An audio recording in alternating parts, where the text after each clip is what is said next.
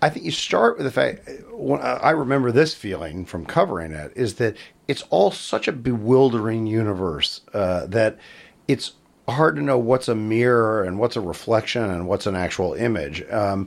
And, listen, it's however many years now later, I don't think I've ever said to another person whether I think he did it. This is Jim Newton, former reporter for the LA Times and story editor for Telephone Stories. It's utterly possible that he did, or that he's so weird that he didn't. I mean, it's all so strange. There's no predicate for most of it. There's no other case that I can think of international superstar who owns a zoo and a playground that he can invite children to join with him, where he's sort of childlike but also an adult. It's so aberrant in every respect that anything seems like it could have happened, or that it could be so weirdly innocent that there's even room. Somehow there's room for something that's otherwise inconceivable, which is an adult man inviting children to spend the night with him, doing so and having it not be weird. I mean, that's weird in and of itself. So it's like you really almost have to suspend disbelief at a certain level and accept it on the terms that Jackson created for himself, and yet still also be open to the fact that open to the possibility that it's just straight up child molestation, and that he just did it as a rich famous person instead of as an average schlub. From Luminary Media and Ninth Planet Audio, this is Telephone Stories. Episode 5, Walking Away with a Lot of Money.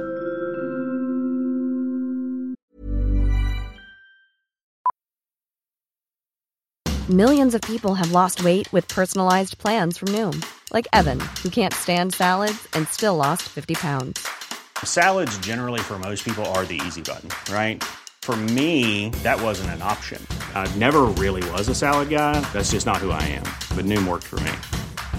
Get your personalized plan today at Noom.com. Real Noom user compensated to provide their story. In 4 weeks, the typical Noom user can expect to lose 1 to 2 pounds per week. Individual results may vary. Cool fact, a crocodile can't stick out its tongue. Also, you can get health insurance for a month or just under a year in some states. United Healthcare short-term insurance plans, underwritten by Golden Rule Insurance Company, offer flexible, budget-friendly coverage for you. Learn more at uh1.com.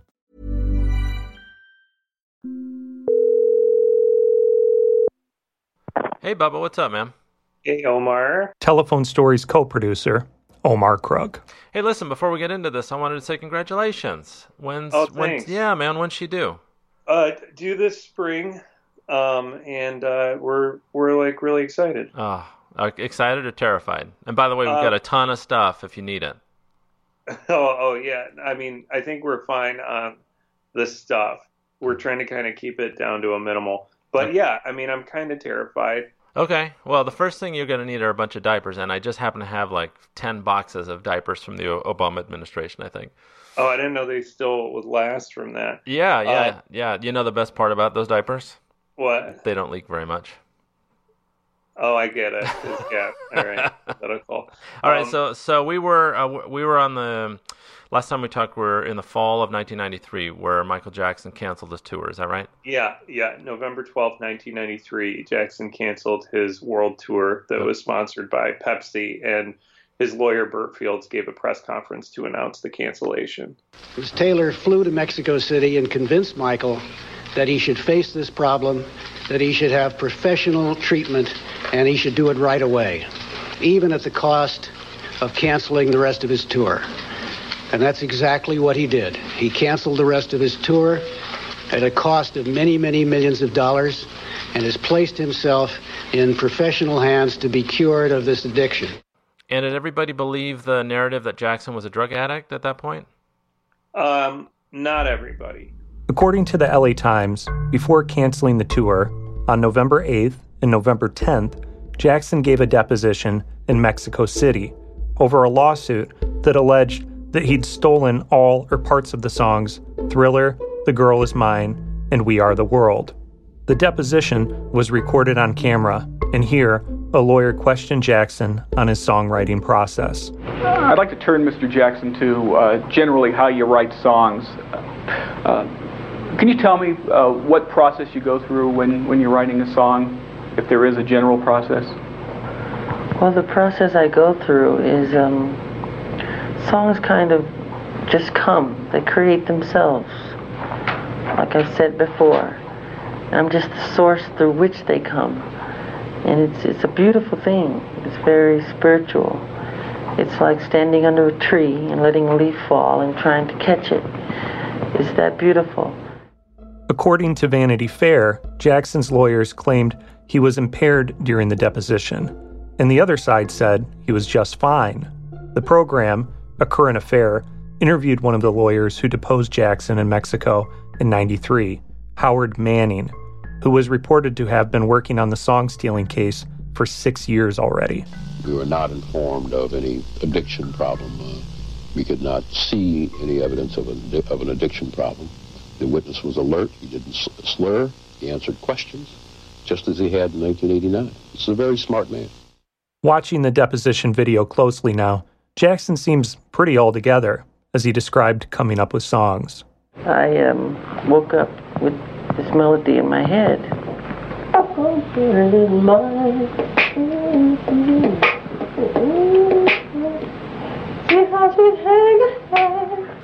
So what would be the motivation for faking a drug addiction then? Well, rumors that Jordie Chandler had given a description of Jackson's genitals to authorities had already made it as far as MTV News. LA police declined to comment on reports that they were prepared to strip search the star to confirm his 13-year-old accuser's description of distinctive genital markings. Whoa, was that Tabitha Soren? Oh, yeah, she was such a babe. She was my first crush. You know, she's a fine art photographer now, by the way. You know, my first crush was Ginger on Gilligan's Island. Oh, that's because you're a little older than me. Mine was probably Tabitha Soren and Topanga from Boy Meets World. Nice. Yeah, I got an autographed picture of her. Listen, I think my wife might be listening, so let's get back on track here. So, did the police ever act on the information about his genitalia or anything? Well, they did, but at the time, at this point, they couldn't because, of course, Jackson was missing. But on November 19th, according to Vanity Fair, police they might have been concerned that Jackson could have the markings on his private parts altered while he was in Europe, so they raided the offices of both Jackson's dermatologist and his plastic surgeon looking for medical records, but they were all apparently missing. Yeah, but Jackson's attorneys insisted that he had a drug problem. Yeah, and according to LA Times, they obtained this sworn deposition from Jackson's personal physician, this guy David Forecast of London, backing up the statements that Jackson was under treatment for drug addiction, but it did not state where he was under treatment. Up until that point, like when Jackson collapsed backstage in Singapore, the doctors were just saying he was suffering from simply migraine headaches. All right, so he canceled his tour in Mexico City the day after the deposition, but then he caught a plane to Europe to go into rehab. Right, but then he was missing. Michael Jackson remains in hiding. This is Mike Watkiss, reporting for A Current Affair in 1993. All reports that he's in Canada, or France, or Switzerland remain completely unsubstantiated. So it's a guessing game at this point, is that right? Right, because when Jackson left Mexico City with Elizabeth Taylor and her husband, the plane refueled in Canada. So some people thought that he hopped off the plane to check into rehab there. But then once the plane got to Europe, the tabloids and the police totally lost track of him. But the Los Angeles District Attorney is said to be fed up playing the guessing game. Mike Watkiss on A Current Affair, again. Daily Variety reports that D.A. Gil Garcetti has sent a letter to Michael's attorneys demanding they reveal his whereabouts within the next 24 hours. The investigation is continuing. LA District Attorney Gil Garcetti speaks to a camera that is jammed in his face here. It's an aggressive, hopefully very fair, thorough investigation, but I cannot confirm or deny, and will not confirm or deny any exact action that either our office or the district or LAPD or any other agency may be doing. Ah, good old Gil. You know he's a photographer too, by the way. He did a whole book on Disney Concert Hall where I work. Oh, yeah. It's beautiful stuff. And his son, also a great guy, is our goddamn mayor now. I love him. Hey, so Gil declined to be interviewed for this show, but he was so nice about it. And I think he accidentally added me to his friends and family email list because I get these like personal recommendations from him, like go see King Tut in LA before it's too late. That's funny. Like, oh my God, I think it's my grandpa, but it's Gil Garcetti. Yeah, so Garcetti at the time was pissed about Jackson disappearing because Garcetti was the district attorney and the cops were pissed too. And Jordie Chandler's lawyer, Larry Feldman, was also pissed off. Innocent people do not fear a thorough investigation and trial. And I never would have believed that Michael Jackson, a superstar who says he's innocent, is afraid to come to my office and say it under oath. It's not what innocent people do. Another disappearance happened. Norma Stakos, who, according to multiple sources, was Jackson's chief of staff. According to Diane Diamond, in her thrilling and informative book about the Jackson cases, Be Careful Who You Love, Stakos ruled Neverland with an iron fist and fired workers when Jackson wanted them gone. June Chandler testified at Jackson's 2005 criminal trial that Norma Stakos was the person her family went through in order to see Michael. According to the LA Times, Stakos disappeared days before she was to be questioned by the police. She got lost in the wind. Former Deputy District Attorney Lauren Weiss. She was either fired or left the country. I believe, if I'm remembering correctly, I remember she went to Greece or something. Whether Stakos intended to avoid giving sworn testimony or just left for vacation, it didn't look good for Jackson. I know she's coming back, and I've told this to the police, Howard Weitzman said to Vanity Fair. To use the word flee is egregious. Yeah, well, we really wanted to talk to her. Former Deputy District Attorney Lauren Weiss again. I have no idea how that occurred or who got rid of her or what happened. We truly wanted to talk to her. And you said Howard Weitzman was representing Jackson. Was Burt Fields still on the team too? Yes, Burt Fields continued to rep Jackson through the fall, but now his PI, Anthony Pellicano, seemed to be kind of off to the side in all the press conferences, not running the defense in the media like he had that August and September. According to one source covering the case, incoming Jackson attorney Johnny Cochran sidelined Pellicano because he didn't trust him. You had Anthony Pellicano, who in those days was not in jail, but he was the spokesperson. He was the spokesperson, which I'll never quite understand, that was chosen by the defendant to talk about this case. He was someone who, in these press conferences, was conceding that Michael Jackson slept with children, with little boys.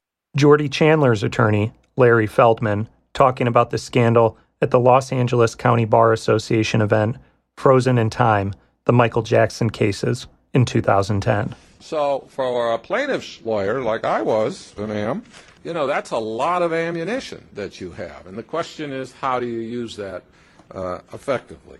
And on the other hand, they were claiming there was extortion, that the father of the young boy was trying to extort money by trying to get money for this. So that was out there. In fact, there was a criminal investigation about whether there truly was extortion. All right, so pause the extortion attempt for just a second. Burt is used for like entertainment stuff, right? As an entertainment lawyer, contracts and whatnot. And then this case obviously became something totally different. Totally different. It kind of became a lot of things: a canceled tour, a drug addiction, child molestation allegations, and possibly an extortion attempt. Not fun for anybody. And to make matters worse, according to the LA Times, Burt Fields wrote a letter to the LAPD accusing officers of using, quote, disgraceful tactics and telling lies in order to push children into making accusations against Jackson, not Jordie Chandler, but other children that they'd interviewed, supposedly. Huh. Well, how'd that go over? Well, the president of the police commission, Gary Greenbaum, told the LA Times that the accusations about police misconduct were totally unfounded.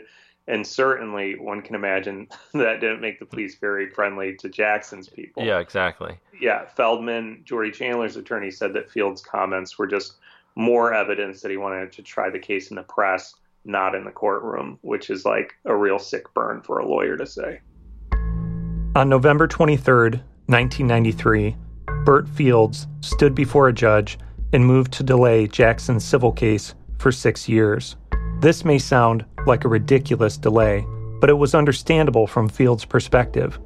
Wouldn't he want to delay the civil case so as to avoid Jackson possibly incriminating himself with statements which could be used against him in any potential criminal proceedings? The 6-year delay would have put the civil case beyond the statute of limitations for any criminal charges that could have been lodged against Jackson. It was unlikely that the judge would grant the delay, but still, no harm in trying. According to Fields from our interview, so I was absolutely convinced that there was nothing to this claim, and that at trial this guy would get destroyed. The father, not the son. Yeah. Feldman was having none of that. During the hearing, he argued that delaying a civil trial until criminal investigations concluded would damage Jordie Chandler's well-being. He submitted a statement to the court from the boy's therapist that claimed a delay would cause undue emotional distress on him. To no one's surprise, the judge ruled in Jordie Chandler's favor. He set a trial date for March 21st, 1994, just 4 months away. Feldman talked about this strategy years later to the Los Angeles County Bar Association. If we could get Michael Jackson to answer the complaint before the boy turned 14 years of age, we were entitled to a trial in 90 days. That was the selling point to the district attorney to give me a chance to see if we can get this under a 90-day speedy, or 120 days it probably was, 120-day speedy trial. The defense, with all due respect to them, had to worry about not just defending Michael Jackson in a civil court, but more importantly knew there was a criminal case behind this civil case, and they had to defend him worrying about his Fifth Amendment rights.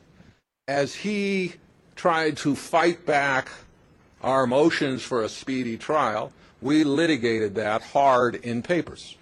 And we always paid respect to his rights under the Fifth Amendment, but we also made it clear that if he had nothing to hide, and given we had a 13-year-old child at stake, we ought to go and have this litigated. It'll be behind both of them. Jackson's own lawyers agreed that the ruling to have the trial come within the next 120 days was a devastating tactical loss for their team. But those weren't the only blows that came during the hearing. According to Maureen Orth's 1994 Vanity Fair article, Nightmare in Neverland, Burt Fields had misinterpreted information hastily given to him by Jackson's other attorney, Howard Weitzman, and told the judge that a grand jury in Santa Barbara had issued 2 subpoenas for witnesses, saying, quote, "You can't get closer to an indictment than that." Howard Weitzman was aghast. Outside the courtroom, he said Fields had, quote, misspoke himself. Best they knew, there was no grand jury convening anywhere, and no indictment was imminent for Michael Jackson. In author J. Randy Taraborelli's mesmerizing account of Jackson's life, Michael Jackson, the Magic, the Madness, the Whole Story, he reports that when Jackson heard about his legal team's attempt to delay a trial, he was livid. He thought it made him look like he was trying to duck justice. "What's Burt doing?" he asked, later saying, "I've got a ship of fools representing me, and we're all going down."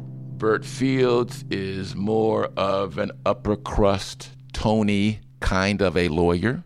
He's a big firm head guy. Attorney Carl Douglas, a member of Jackson's new defense team, who took over after Burt Fields and Anthony Pellicano were out, in my interview with him.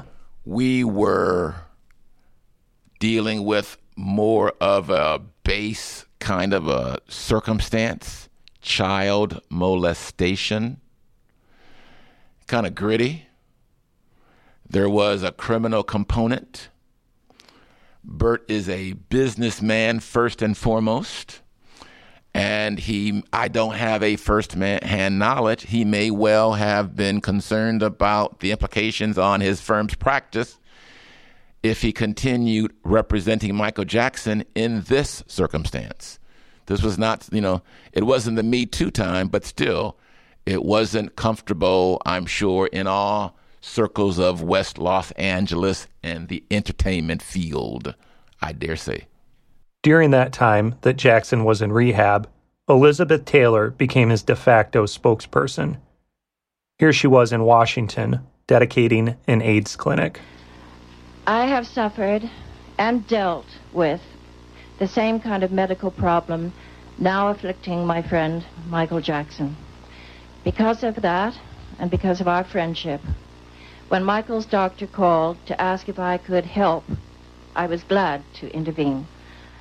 Out of respect for his privacy, which I know to be extremely important at this time, I have not spoken publicly about our movements or about Michael's exact location. And because of my regard for him and my concern for his health, I will continue to be silent on these matters.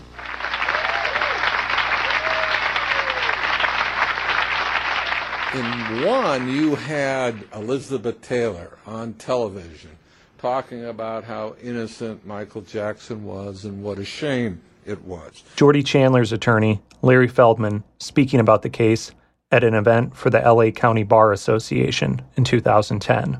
You had Michael Jackson canceling a worldwide tour. This is the king of pop, and he is canceling a worldwide tour. I think it was the Dangerous tour at the time, because he was so upset about what this little boy was doing and so fragile.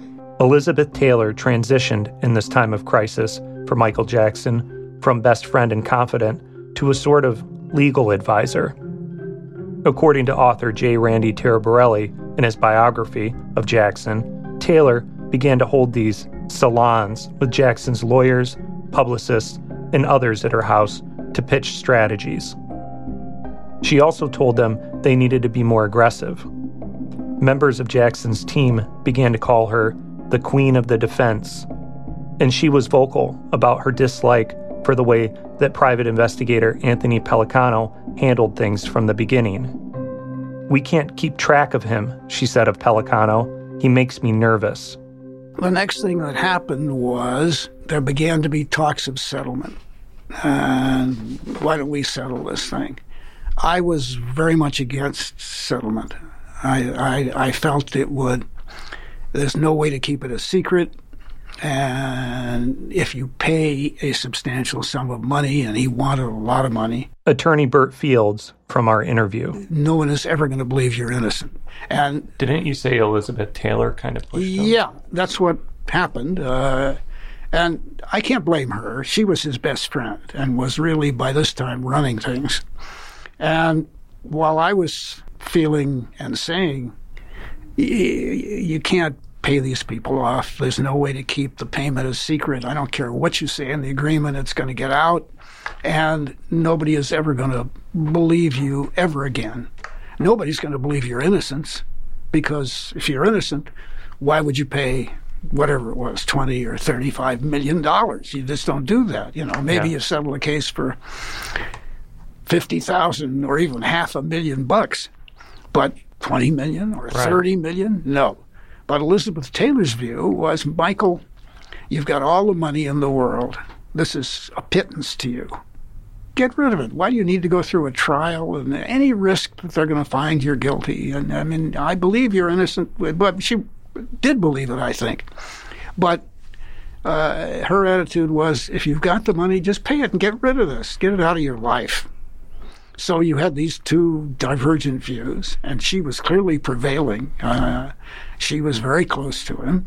I was not. I was just his lawyer. Mm-hmm. And he was definitely leaning that way, and I resigned. And that really was the extent of my involvement. Did you put in a phone call? I think I wrote a letter. I don't think I put in a phone call. I think I wrote a letter just saying, I'm sorry. I didn't say because you're doing the wrong thing. Fields said he had resigned as Jackson's attorney on November 23rd and delivered his written resignation on December 3rd, 1993, according to the LA Times. At the time, private investigator Anthony Pellicano also resigned. I don't buy that Burt Fields resigned. Reporter Diane Diamond. I know that he wanted to take this thing to trial. He wanted to fight Evan Chandler and the Jordie Chandler allegations, and then he, quote, resigned. I don't think so. I think the better scenario on that is that Michael Jackson hired a criminal defense attorney. Burt Fields was an entertainment lawyer. And I think Burt just got elbowed out of the way. Nobody wanted to go to trial. According to Tara Borelli's account, Burt Fields said of the case, "It was a nightmare, and I wanted to get the hell out of it as soon as possible." Jackson then put his hope in his other lawyers. Howard Weitzman. And then ultimately Weitzman brings on Johnny Cochran. For those who don't know about Johnny Cochran, Johnny Cochran was, as far as I could recall, always an icon in the black community. He was known for being a champion of the oppressed. Attorney Carl Douglas from our interview. So Johnny Cochran was always a big deal for me in Los Angeles, being African American, and wanting to be a lawyer. I tell my friends and colleagues that Johnny Cochran was always as famous before O.J. in Los Angeles as he became nationwide after O.J. Simpson. Carl Douglas first interviewed for a position under Johnny Cochran in the mid-1980s as a bond lawyer, and after a brief stint as a commodities broker, Cochran asked him about coming back to his firm because Douglas had both civil and criminal experience. So he came back to manage Cochran's office. It was around this time that the conversations began about how Michael Jackson might return to the United States following his stint in rehab. Here's a cool fact. A crocodile can't stick out its tongue. Another cool fact, you can get short-term health insurance for a month or just under a year in some states. United Healthcare short-term insurance plans are designed for people who are between jobs, coming off their parents' plan, or turning a side hustle into a full-time gig. Underwritten by Golden Rule Insurance Company, they offer flexible, budget-friendly coverage with access to a nationwide network of doctors and hospitals. Get more cool facts about United Healthcare short-term plans at uh1.com. Hey, I'm Ryan Reynolds. Recently, I asked Mint Mobile's legal team if big wireless companies are allowed to raise prices due to inflation. They said yes. And then when I asked if raising prices technically violates those onerous two-year contracts, they said, "What the f*** are you talking about, you insane Hollywood ass?" So to recap, we're cutting the price of Mint Unlimited from $30 a month to just $15 a month. Give it a try at mintmobile.com/switch. $45 up front for 3 months plus taxes and fees. Promo rate for new customers for limited time. Unlimited more than 40 gigabytes per month. Slows full terms at mintmobile.com. Many of us have those stubborn pounds that seem impossible to lose, no matter how good we eat or how hard we work out. My solution is PlushCare. PlushCare is a leading telehealth provider with doctors who are there for you day and night to partner with you in your weight loss journey. They can prescribe FDA-approved weight loss medications like Wegovy and Zepbound for those who qualify. Plus, they accept most insurance plans. To get started, visit plushcare.com/weightloss. That's plushcare.com/weightloss. The discussion of Michael coming back to L.A., those conversations took place with Johnny and Gil Garcetti, and he learned there were no pending charges in L.A. Chandler lived in L.A. County. Michael lived in Santa Barbara County. So there were not companion, but different investigations going on from different law enforcement agencies. The more aggressive was Tom Sneddon. Tom Sneddon, who we will get to later, was the district attorney of Santa Barbara County and later led the case against Jackson in the 2005 trial. And he was pushing, as I remember, the search warrant on Michael's body to confirm or refute allegations of what birthmarks or whatever he may have had on his body. But I remember there were significant negotiations with Johnny, Howard, and Sneddon in his office about the terms of that. The sensitive nature of it precluded my presence. At that point in time, there was a big PR machine out there for Michael Jackson. Jordie Chandler's attorney, Larry Feldman, speaking at the LA County Bar Association event. He had a lot at stake and a lot of money at stake, and there were lots of people invested in him coming through this unscathed. And so we had to figure out how to deal with this. And ultimately, we figured that we would do this in a way in which we litigated the case extremely hard. That we would not have to talk to the press, we would not have to go on the Today Show, but that we would embark on a strategy that allowed us to say everything we needed to say in court documents, which are public records generally. Feldman's litigation was brilliant, to say the least. He collected damning deposition testimony from many Jackson employees, including one who claimed to have witnessed the singer naked with boys in both a shower and whirlpool bath, according to the LA Times reporting. Another disastrous blow came when Judge David M. Rothman ruled, much to the dismay of Jackson's lawyers, Johnny Cochran and Howard Weitzman, that information obtained during the discovery process in the boys' lawsuit could be turned over to prosecutors. The biggest swing Feldman litigated in the civil case, though, came right around Christmas, just as Jackson was getting his bearings back upon returning to the United States. Feldman, again, speaking to the LA County Bar Association.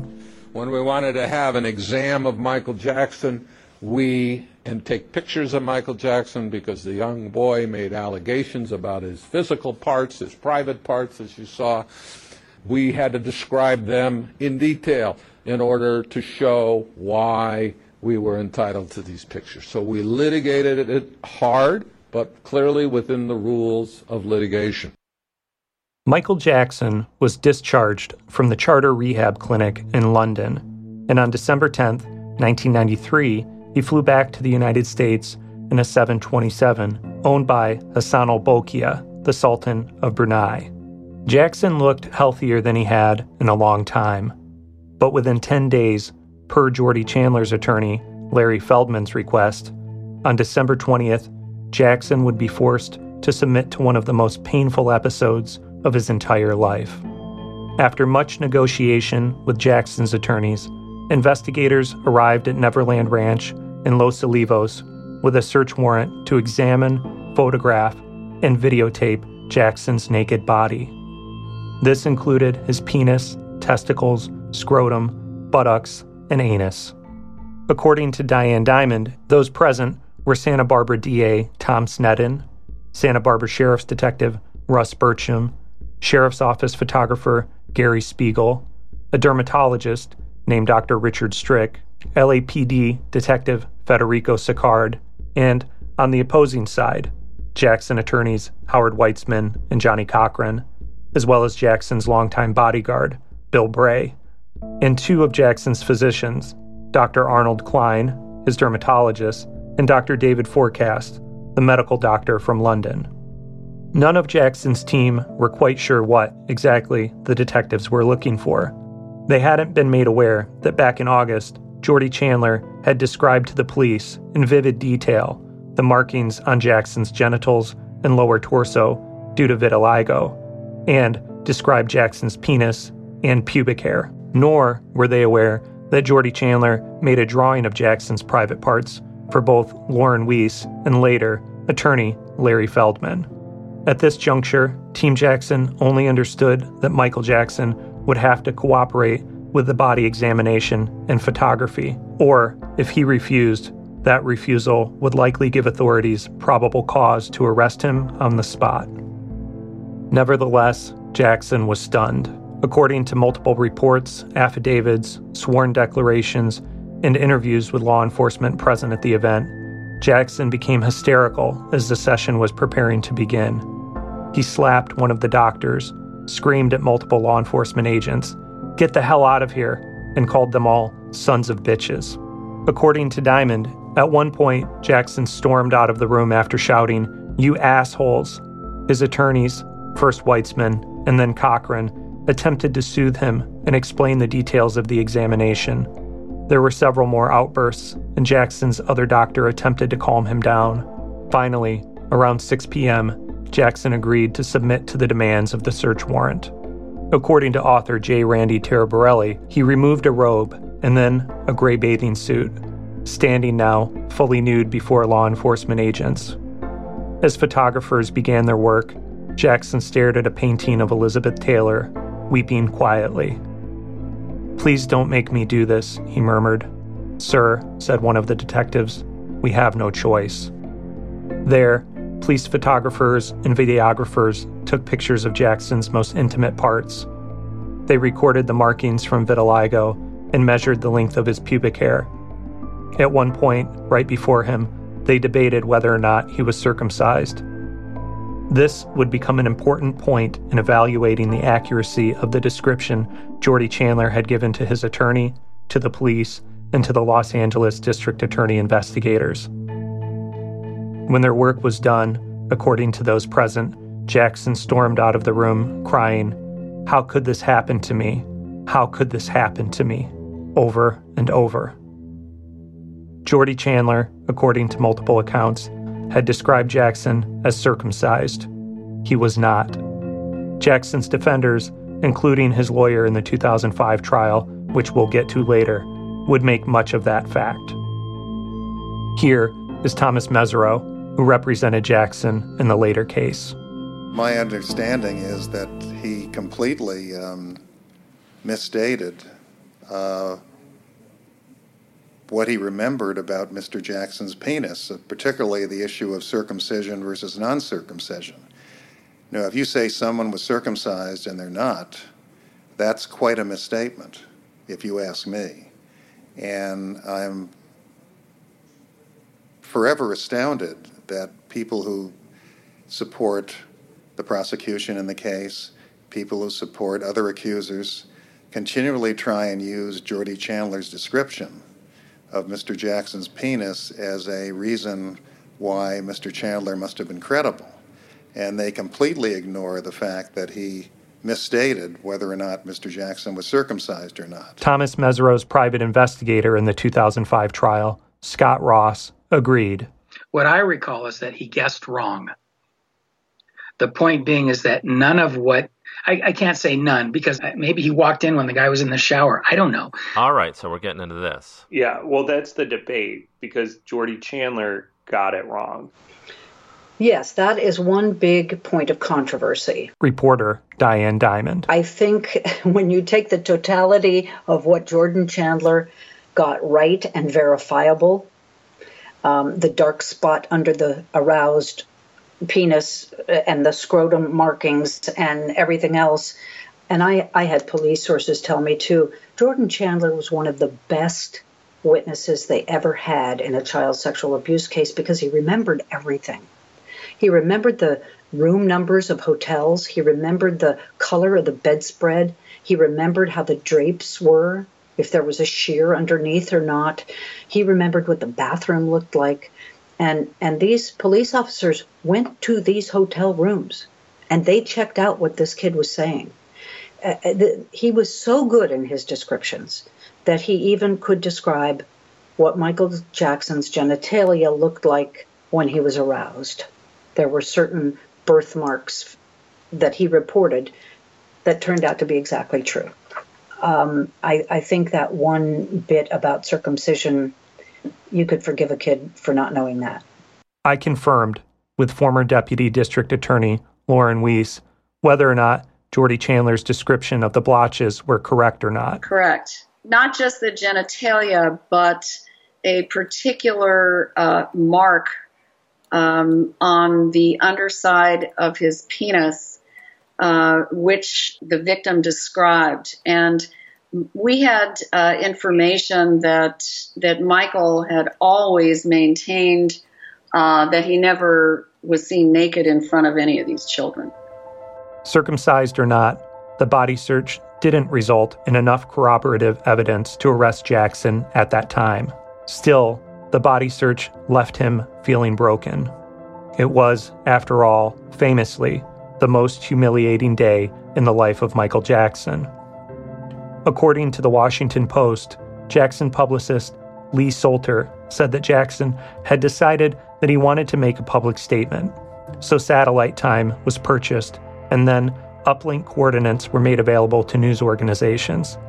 The cost of the satellite time is unknown, but Jackson was determined to reach an audience to give his side of the story and, most of all, to proclaim his innocence. As you may already know, after my tour ended, I remain out of the country undergoing treatment for a dependency on pain medication. This medication was initially prescribed to see the excruciating pain that I was suffering after recent reconstructive surgery on my scalp.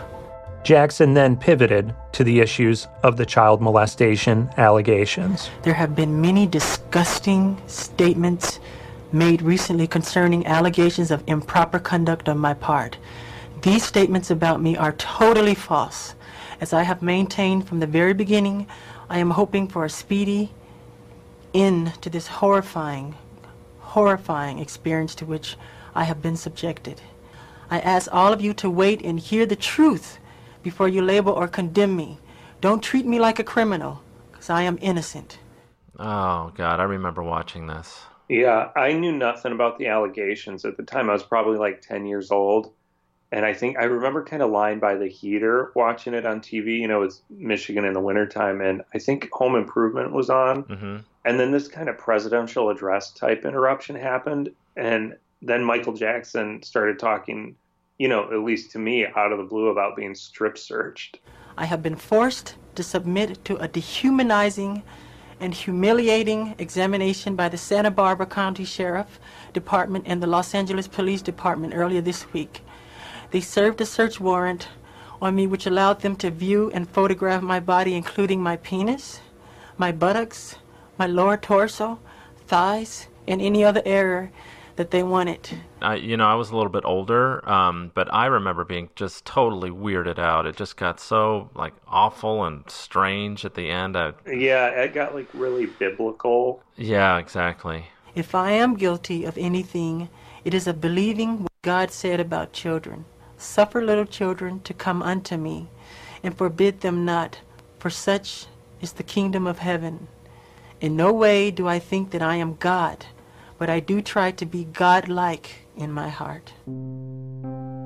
Judge David M. Rothman, the same judge who set the civil trial for March 21st, 1994, ruled that Jackson would have to begin sitting for a deposition by Larry Feldman by the end of January. Jackson agreed to be deposed on January 18th, according to the LA Times. There was speculation in the press about whether Jackson would plead the Fifth Amendment to avoid any self-incrimination, a move that would make prudent legal sense but could make Jackson look even guiltier to the public. According to attorney Carl Douglas, in early 1994, there began to be serious negotiations between Jordie Chandler's attorney, Larry Feldman, and Jackson's legal team, with a panel of 3 judges hired to mediate the discussions. I remember quite clearly Jack Tenner, retired judge, no longer alive, was one of the 3 judges at this conference at Feldman's offices, I believe, sitting down, talking about the wisdom of resolving the case. I remember clearly Tenner had a very open and honest style. He might take off his shoe and bang the desk to get a deal. He and Johnny were colleagues for years, respected each other for years. He had Johnny's respect. That's why he was one of the 3 judges to doing this. And he said, the question isn't whether he did it or not, or whether you could win or not. The question was, what was it worth to Michael Jackson to make this go away? Soon, an agreement was drafted, and it fell to Carl Douglas to deliver the out-of-court settlement to Michael Jackson to sign. I was Mikey. Let Mikey do it, from the old commercials. And so January 24th, 1994, I was charged with taking the settlement that had been reached the day or so before and delivering it to Michael for Michael to sign and to explain. Now, you got to understand, Michael wasn't always the most studious of clients. But so I knew the settlement agreement was 16 pages, 18 pages long, double-spaced. And there wouldn't be a chance in the world for me to review 17 pages of documents with Michael Jackson. He was at, I believe it was one of the hotels to have an M, start with an M. And he was in the bungalows there. And I remember arranging to see him so that he would expect me. I remember knocking on his door. He opened the door. He was there by himself. We sat down on the couch. It was like a one-bedroom suite. He was alone, as far as I knew. I spent maybe 20 minutes, half hour. We went over the terms. He knew about the numbers. The numbers is what I talked about. That it's a release, that it's everything is gone. You can't talk about anything. And I watched him sign. And I then said my goodbyes and took it back to the group and went from there. And then the next day, it was the press conference. We wish to jointly announce a mutual resolution of this lawsuit. On January 25th, 1994, Jackson attorneys Howard Weitzman and Johnny Cochran appeared with Jordie Chandler's attorney, Larry Feldman, for a joint press conference. As you are aware, the plaintiff has alleged certain acts of impropriety by Mr. Jackson, and from the inception of those allegations, Mr. Jackson has always maintained his innocence. However, the emotional trauma and strain on the respective parties have caused both parties to reflect on the wisdom of continuing with this litigation. The plaintiff has agreed the lawsuit should be resolved and it will be dismissed in the near future. While Mr. Jackson continues to maintain his innocence, he withdraws any previous allegations of extortion. Oh, so we forgot to pick this back up. What happened with that extortion business? So amazingly, the day before the settlement was announced at the joint press conference, a guy named Michael J. Montagna, who was deputy LA County District Attorney, he headed the organized crime unit. He announced that they would decline to file any criminal charges against Evan Chandler for extortion. Well, that's an amazing coincidence. Yeah, day before the settlement. Right. So the redacted settlement agreement that I found on the Smoking Gun website states towards the end that Jackson, and it lists him and all his representatives and companies, there's dozens and dozens of them, and his lawyers agreed to, it says, quote, agree to make no further claims or statements. And then it goes on about minor, which would be Jordie, or his parents have been in June of any wrongful conduct with regard to Jackson. So it's basically saying, like, they're not going to talk shit about each other. So they basically all agreed to never talk about it or talk about each other ever again.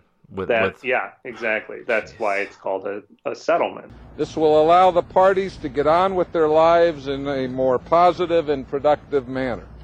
Much of the suffering these parties have been put through was caused by the publicity surrounding this case. We jointly request that members of the press allow the parties to close this chapter in their lives with dignity so that the healing process may begin. A few moments later, Johnny Cochran read a statement.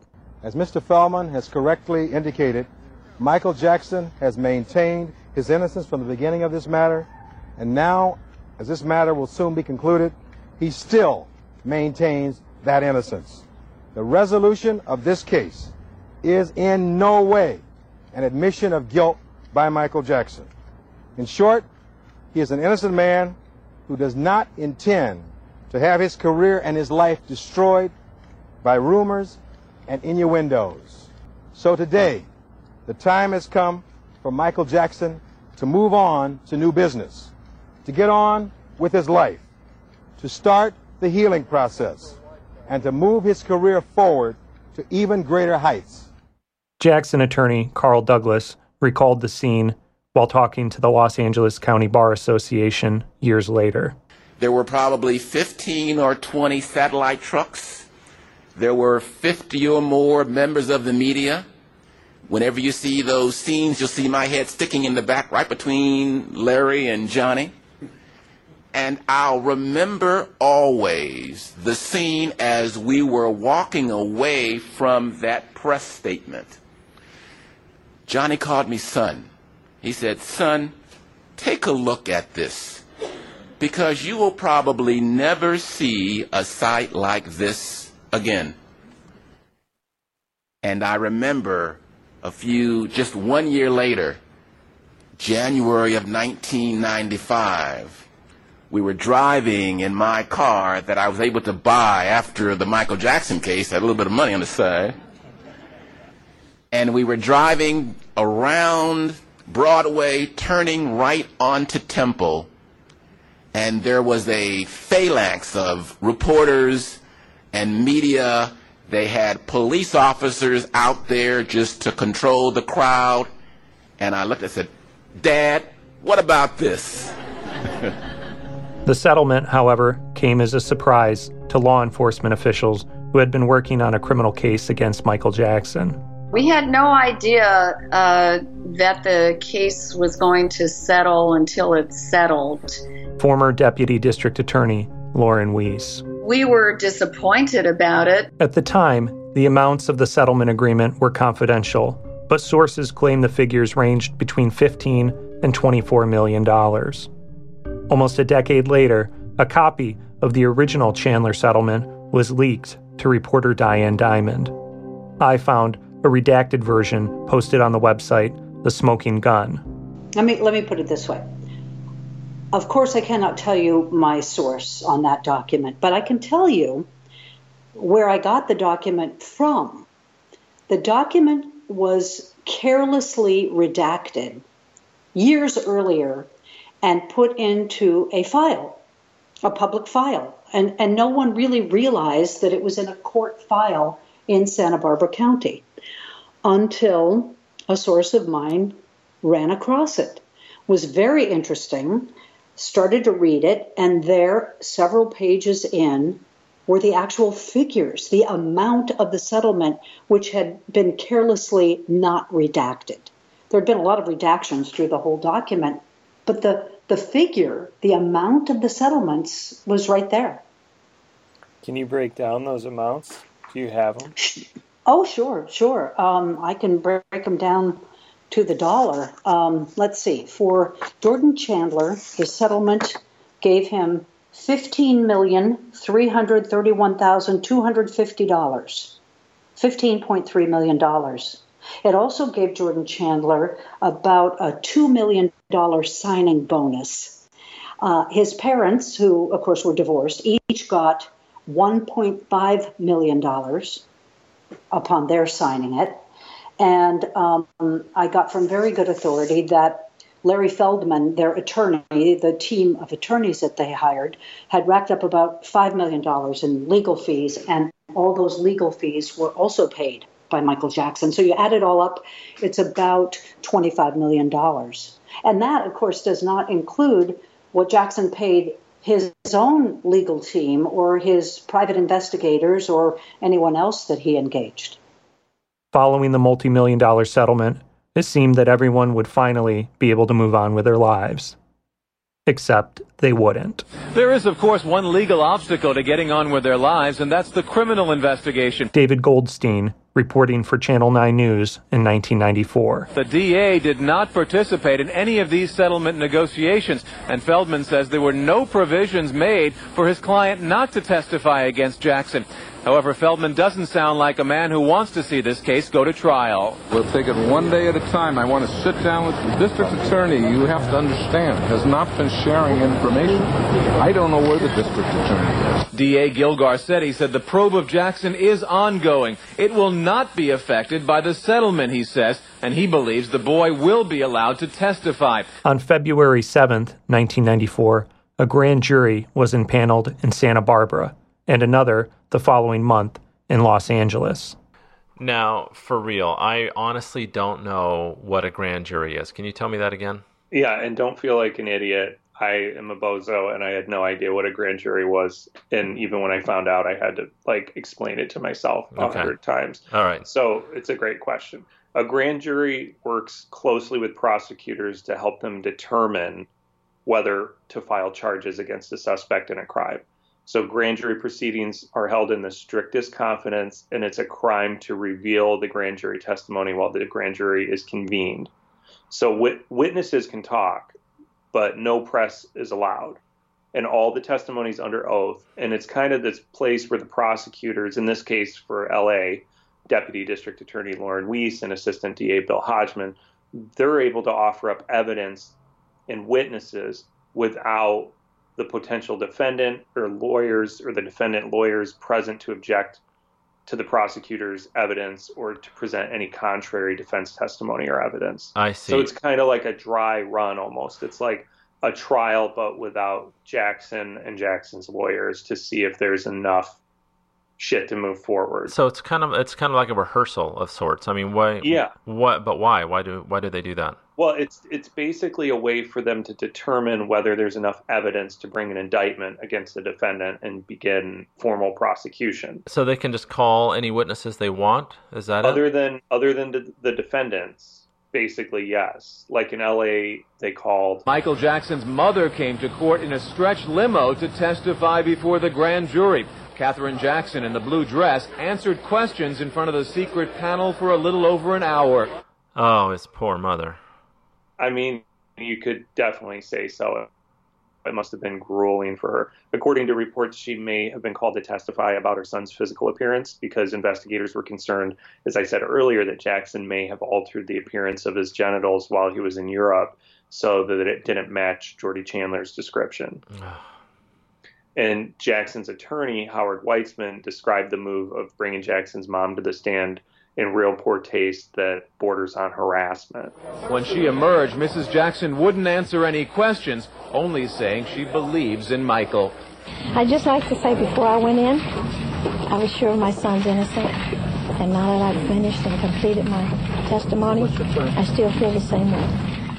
At the other grand jury, the one in Santa Barbara, Tom Sneddon, the DA, was the one running the show. Santa Barbara County DA Tom Sneddon in the glasses is joined by L.A. County Deputy DA Lauren Weiss and L.A. County Assistant District Attorney Bill Hodgman. The three have teamed up to present evidence against Michael Jackson to a secret grand jury. But this time, the conclusion of a criminal case could land Jackson in jail. In Santa Barbara, one of the witnesses who was served a grand jury subpoena was none other than Norma Stakos, Jackson's former assistant/Neverland manager, who left for Greece just before she was scheduled to be interviewed by police. In this clip, a young reporter shouted questions at her. Who's going to be making an appearance? Norma dyed her hair blonde. That's it. Norma, are you going to take the fifth today? You're going to testify? What did you mean when you said Michael Jackson had a little boyfriend problem, Norma? Hey, Norma, did you ever drive young boys up to the ranch and leave them overnight? That sounds like Diane Dimond, is that right? I thought the exact same thing, and I confirmed it was her. And did Jordie Chandler testify to that? That was the biggest problem. Planning for your next trip? Elevate your travel style with Quince. Quince has all the jet-setting essentials you'll want for your next getaway, like European linen, premium luggage options, buttery soft Italian leather bags, and so much more. And is all priced at 50 to 80% less than similar brands. Plus, Quince only works with factories that use safe and ethical manufacturing practices. Pack your bags with high-quality essentials you'll be wearing for vacations to come with Quince. Go to quince.com/pack for free shipping and 365-day returns. When you make decisions for your company, you look for the no-brainers. If you have a lot of mailing to do, Stamps.com is the ultimate no-brainer. Use the Stamps.com mobile app to mail everything you need to keep your business running with up to 89% off USPS and UPS. Make the same no-brainer decision as over 1 million other businesses with Stamps.com. Use code PROGRAM for a special offer. That's Stamps.com, code PROGRAM.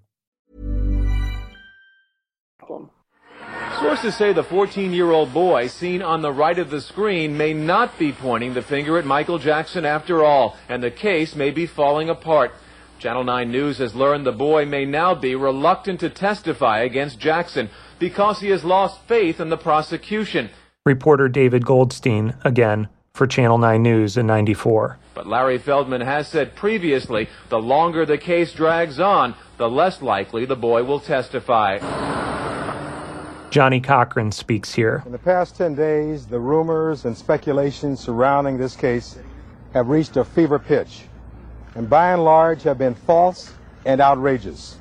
Without another reliable victim to come forward with allegations of molestation against Michael Jackson, Jordie Chandler's family had grown increasingly uncomfortable with the boy having to take the stand in a criminal trial. Now, we understood. Former Deputy District Attorney Lauren Weiss. That's one of the reasons they perhaps didn't want to go along with the investigation anymore, and they were going to exercise their right not to testify, or the child was anyway. We were certainly disappointed because we hadn't finished the investigation yet, but we had some strong corroborating evidence, we believed, of what the child had told us. According to Weiss, Jordie Chandler's attorney, Larry Feldman, met with her to discuss his concerns about the effects that a criminal trial might have on Jordie Chandler and Jordie Chandler's family following the settlement agreement. He had a meeting with us and with the parents, and we were told at that meeting that there had been death threats to the family by fans of Michael Jackson, that in fact a dead rat had been left on the doorstep of the father. There had been these kinds of incidents, and number one, he had told us all along that his client hadn't wanted to be the whole case, that he didn't want to go one-on-one with Michael Jackson. If there weren't, there had to be other victims in the case. He was pretty much telling us that all along. He said, you haven't really developed anything at this point, and you can't assure us of the safety of my client. And, prosecutors can never assure a victim their safety. We don't know what's going to happen in the world out there by some crazed individual. So, of course, we could not assure him of that. You have a 13-year-old boy, and whether it happened or it didn't happen, their lives are in the balance of all this. It's not just about money. These kids go to school. These kids have friends. Jordie Chandler's attorney, Larry Feldman, speaking about the case at the Los Angeles County Bar Association. These kids at 13 years old, boys at 13 years old, are going through a very difficult time in their lives. They're trying to figure out what they are, what they're about, their sexual well-being, what that all means to them. And here it is, these most sensitive issues are in the press, and it didn't take long. I don't know so much about the second case, but in the first case, for sure, every kid on the west side of Los Angeles knew who the plaintiff was, even though the plaintiff's name at that time remained secret. So as a lawyer, you have this real burden, besides trying to make the case come out right for the client, to think about the ramifications of this, whether you really want to take on the king of pop, whether you really want to be branded with this, because no matter how it comes out, you are going to have people who believe it to be true no matter what the verdict, and believe it to be untrue no matter what the verdict. So, and all you're going to have at the end of the day on the civil side is perhaps money. And what happened with those secret grand juries? The Santa Barbara grand jury disbanded in April of 94, and the LA grand jury disbanded in July of 94, both without indictments. So transcripts of the proceedings were never released. Like in the 2005 trial, which we'll obviously get to later, they had a grand jury and that disbanded with an indictment. So all those transcripts were public. Oh, so the case has just fizzled out? They fizzled out, but Jordie Chandler was walking away with a lot of money. Ultimately, that's what happened. There's a lot of give and take, a lot of back and forth, a lot of screaming and yelling, a lot of threats. But in the end, that's exactly what happened. Reporter Diane Diamond. Michael Jackson's camp paid millions and millions and millions of dollars to make Jordie Chandler and his family be quiet for the rest of their lives.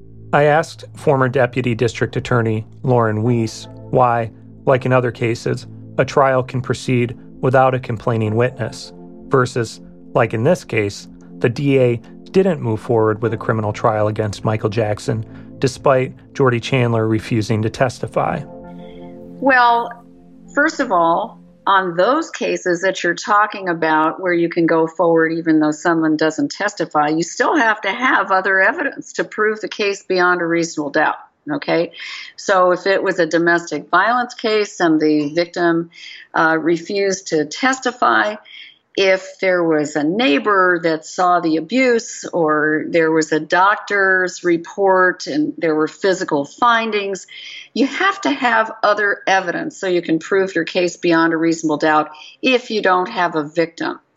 So in a child molestation case such as the Jackson case, number one, there's no physical abuse. There's no injury that has ever been documented, right? Because in this kind of a case, and from my understanding of what happened in 93 with my particular part of the case, it was a lot of fondling. It was some oral copulation. There would have been no physical findings. And obviously, these kinds of cases are done in private, so there's no witnesses. Certainly, there's surrounding circumstantial evidence. But when you're dealing with a person who is an iconic figure worldwide.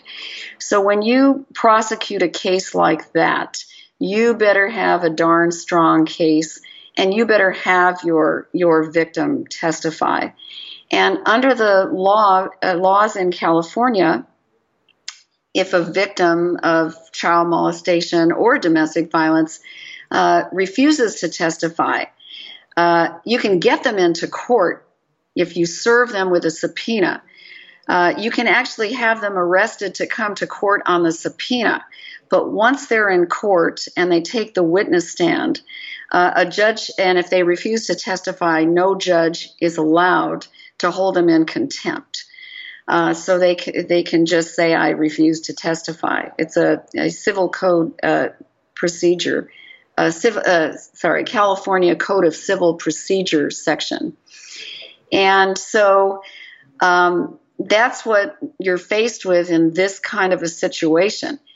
But it is no different than a case where let's say you have a robbery victim and that victim never reports the robbery, but there's someone across the street that sees thugs beat up like an old man or something and they take a wallet from him out of his pocket and make off with it. You can prosecute that case without the victim.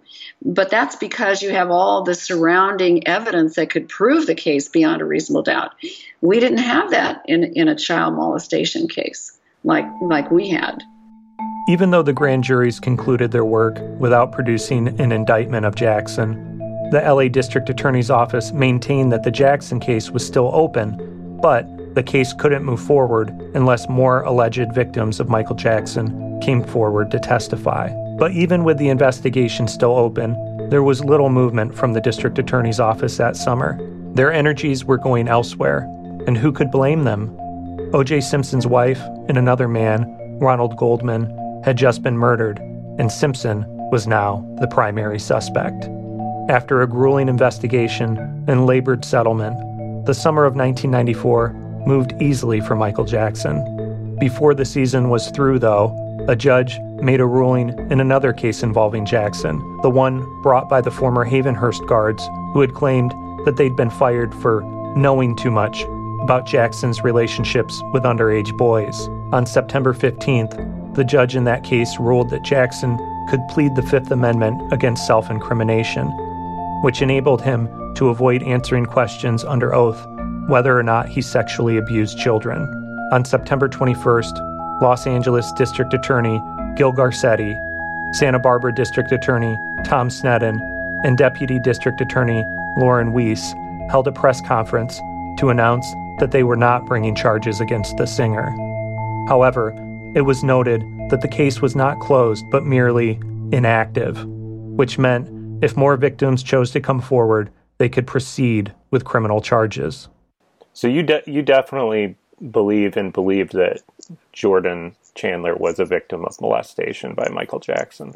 Yes, I believe that, or I would not have wanted the investigation to continue, and I definitely believe it. Former Deputy District Attorney Lauren Weiss.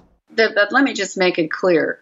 My belief in that does not mean that I believe we had a provable case at that point in time. You have to file a case only when there's a probability of conviction. That was always the situation in this case. That was always problematic in this case. According to the LA Times, Jordie Chandler's attorney, Larry Feldman, said, "I think we have seen treatment different for Mr. Jackson, different for celebrities over the years than we see for other people in similar situations. When a credible witness accuses someone of molestation," he said, quote, "those people are generally arrested, placed in jail, and the criminal process begins. For whatever reasons, and you'll have to ask the district attorney and the police, that didn't happen here." I asked Lauren Weiss if she felt that there was any truth to some people's feelings that District Attorney Gil Garcetti didn't give enough support to her and Bill Hodgman's investigation. That is 100% not true. First of all, Gil allowed Hodgman and me whatever we needed. Obviously, they paid for us to go all the way to Australia. He was not micromanaging our investigation. He, I'm assuming, was getting reports from Hodgman as to what was going on. He could not have done anything that we didn't do to try to continue the investigation and to try to have our victim proceed with the investigation. But after that settlement, why would any parent want to put their kid through a media circus when they had settled for what the media was reporting was a huge amount of money? Why would they want to do that to their child?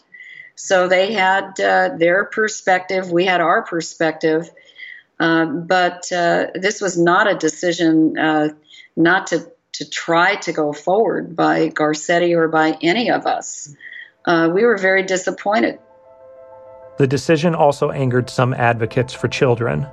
Lupe Ross, from the foster parents of Los Angeles County, was quoted saying about Jackson, "If this was an ordinary person, he would have been charged. This would have gone to trial had it been anyone but him." Despite blowback, District Attorney Gil Garcetti maintained that law enforcement had done a thorough job in its investigation. "We do not just willy-nilly go and charge someone after you get some initial information," he said.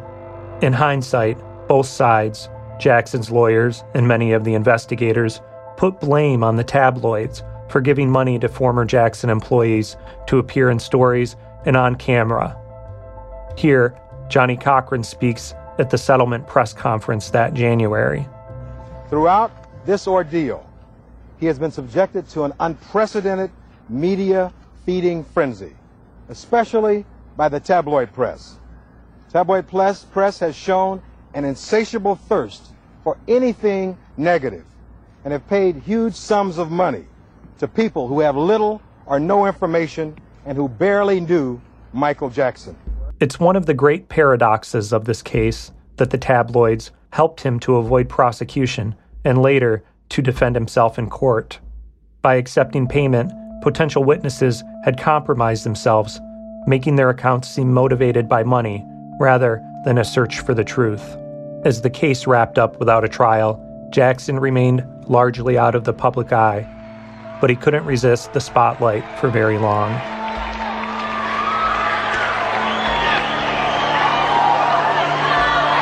Hello?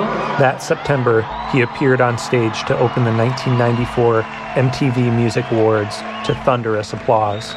Welcome to the MTV Video Music Awards. Clad in a cropped, braided jacket and sporting his signature aviator sunglasses, he wasn't alone on stage. He stood beside Lisa Marie Presley, who was dressed in a stylish two-piece black outfit and looking nervous.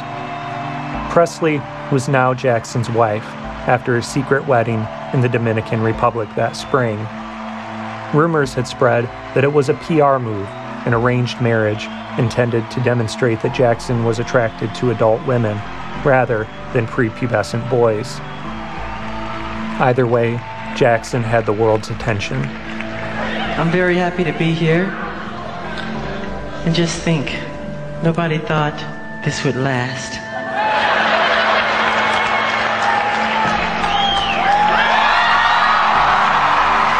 There, in front of a television audience of 5 million viewers, Michael Jackson, the king of pop, leaned in and kissed the daughter of the king of rock and roll.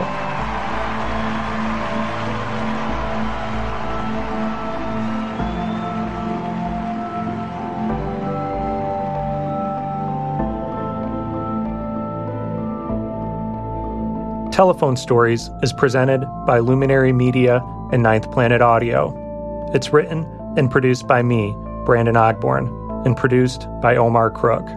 Our show is edited and mixed by Ross Morgan, who's been pulling overtime on this episode. Our story editor is Jim Newton, with research and fact-checking by Nona Yates. Jessica Gramuglia is our music supervisor. Seth Weiss is our recording engineer, and production assistance comes from Namir Khalik. John Ahern composed our original music, and our cover art is by Jacob Sanders. Special thanks to the good people at the Los Angeles County Bar Association for their permission to use extensive clips in this episode. LACBA serves attorneys, judges, and other legal professionals through committees, networking events, and pro bono opportunities, as well as public service and informational resources. You can find out more about their good work at lacba.org.